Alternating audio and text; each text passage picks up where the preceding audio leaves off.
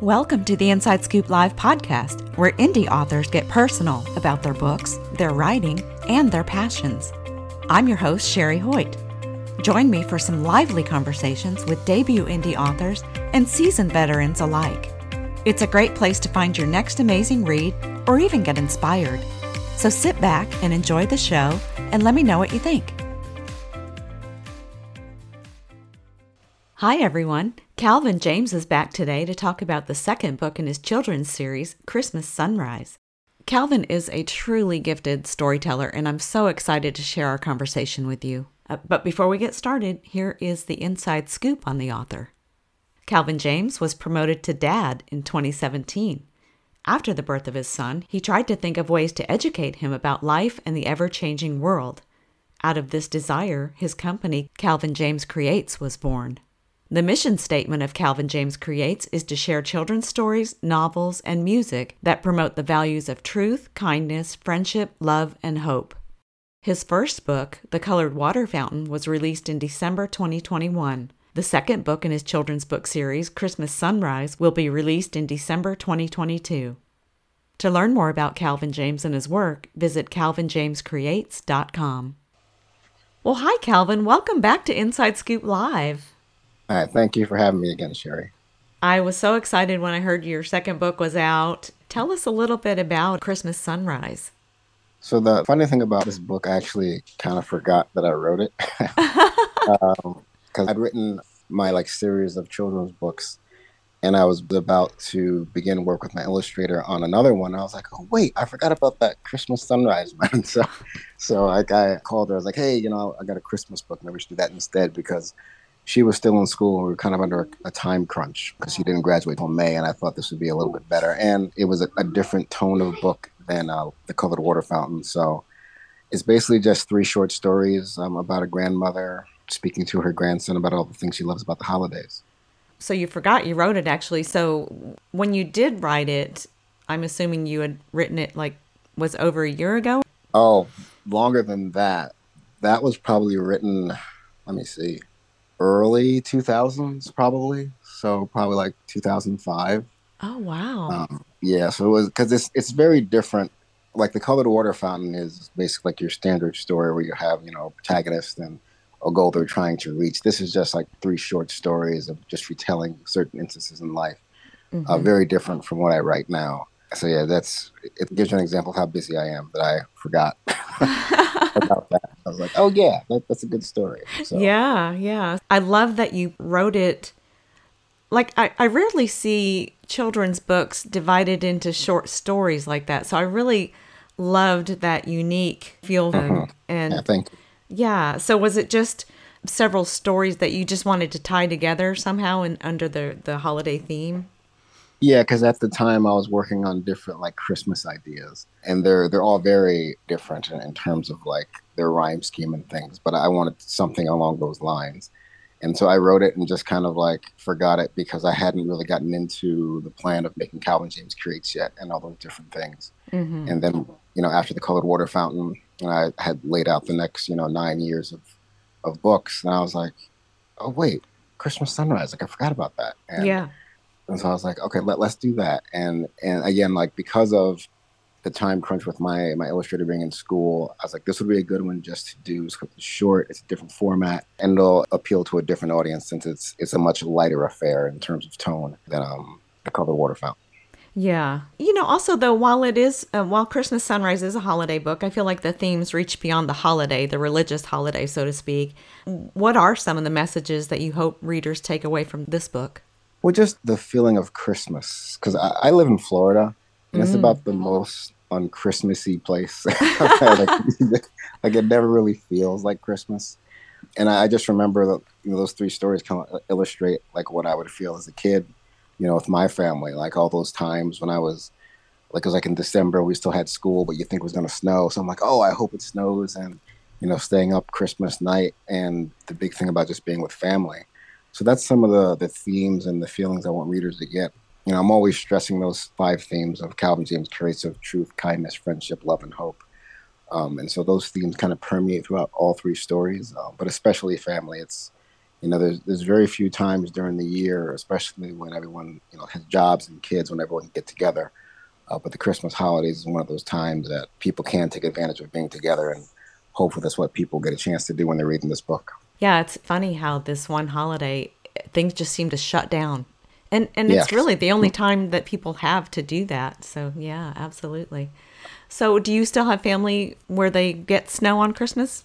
Oh yeah, I'm the only one who left the nest, so to speak. My brother, my two sisters, and my parents are all still in upstate New York.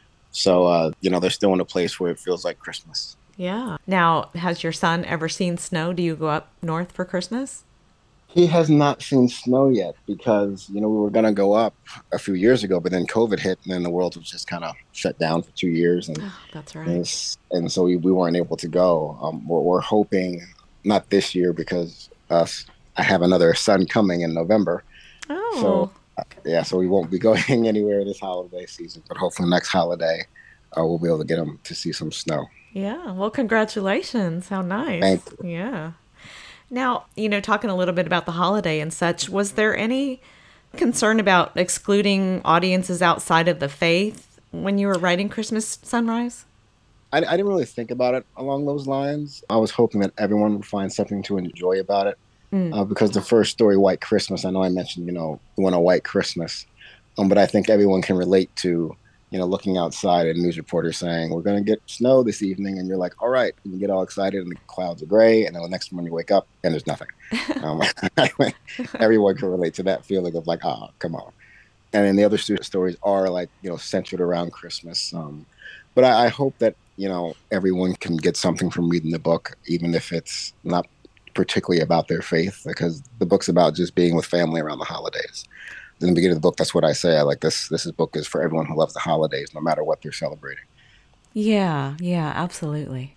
I'm a big fan of your work. And when I read your first book, The Colored Water Fountain, I was struck with the originality and the authenticity and just a unique feel to it. And I think you've done that again with Christmas Sunrise.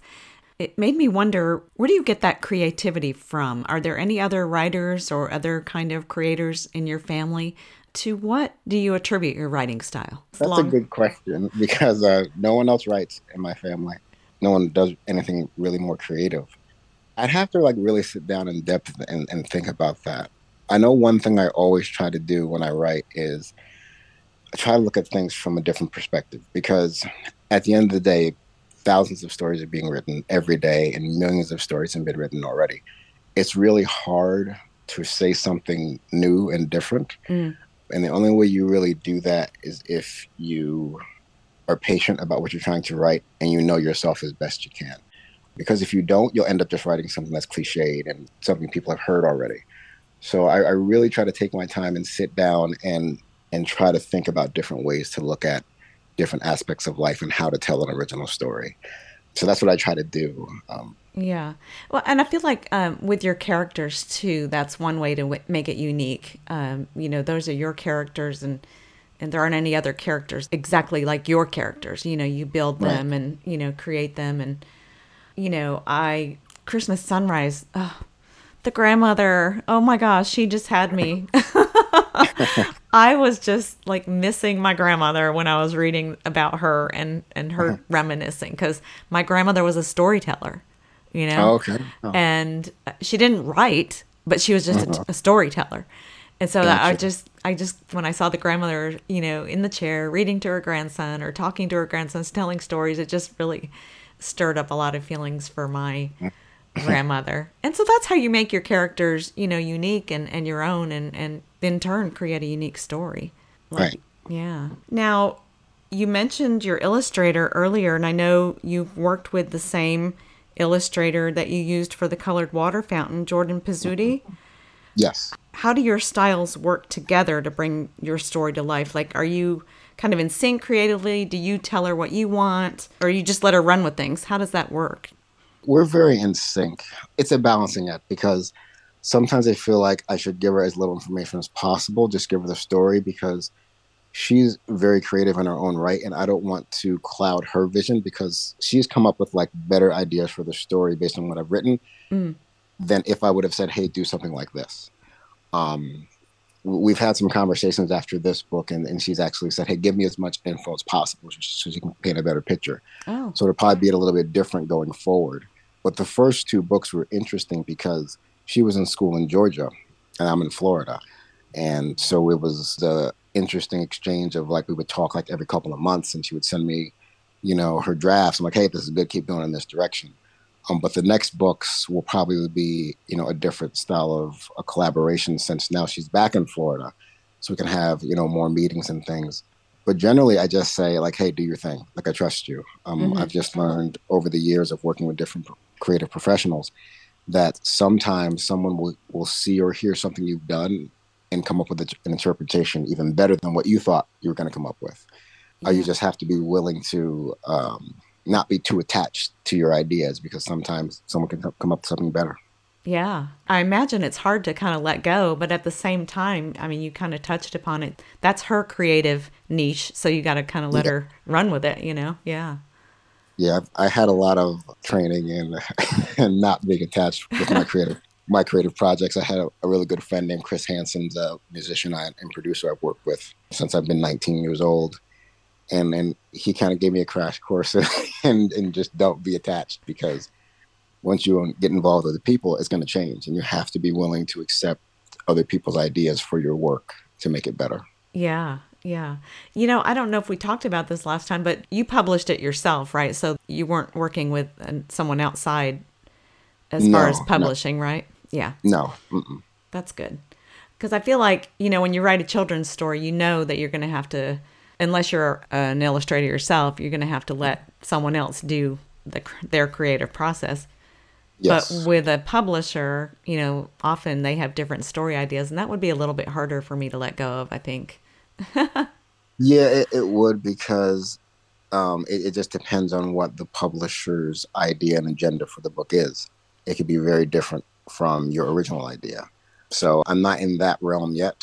Hmm. Maybe one day I will be, and I'll have to be, approach that differently. But I'm enjoying my freedom right now of doing things at the end of the day my way. Yeah, yeah. Now, Christmas Sunrise is the second book in your series, and Mhm. you have a number planned, 8 or 9. Can you tell us about a couple of the others, maybe, or maybe some of the topics you have planned for future books? Yeah, sure. So the actually next year on Halloween, my first novel will be out, and that's called The White, Oh, in 2023.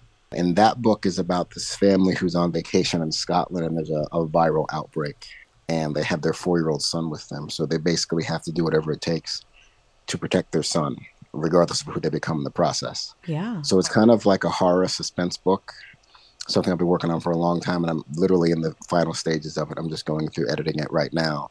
So that'll be the next project that comes out. And the next children's book after that is the one that pretty much universally everyone said is their favorite book. It's called River. That story is about a young boy who is striving to grow up to be more than the generations before him. Mm. He wants to have more success. He wants to have a better life, and he just realizes how hard that is depending on where you come from. And so that's people who have read that book have really enjoyed it. My wife read it and she cried like through the whole thing. she's like, stop writing sad books. I'm like, it's not sad. It's kind of happy at the end. So that's the next one. And after that will probably be Long, Long Time. That's about a mother and the boy who the mother's going through an illness, and he's just hoping that each day she holds on a little bit longer. Oh my Um, goodness. yeah, I can actually tell you like the first part of that story. So the first part of that story goes, she drove home in the pouring rain. I knocked on the window and called her name.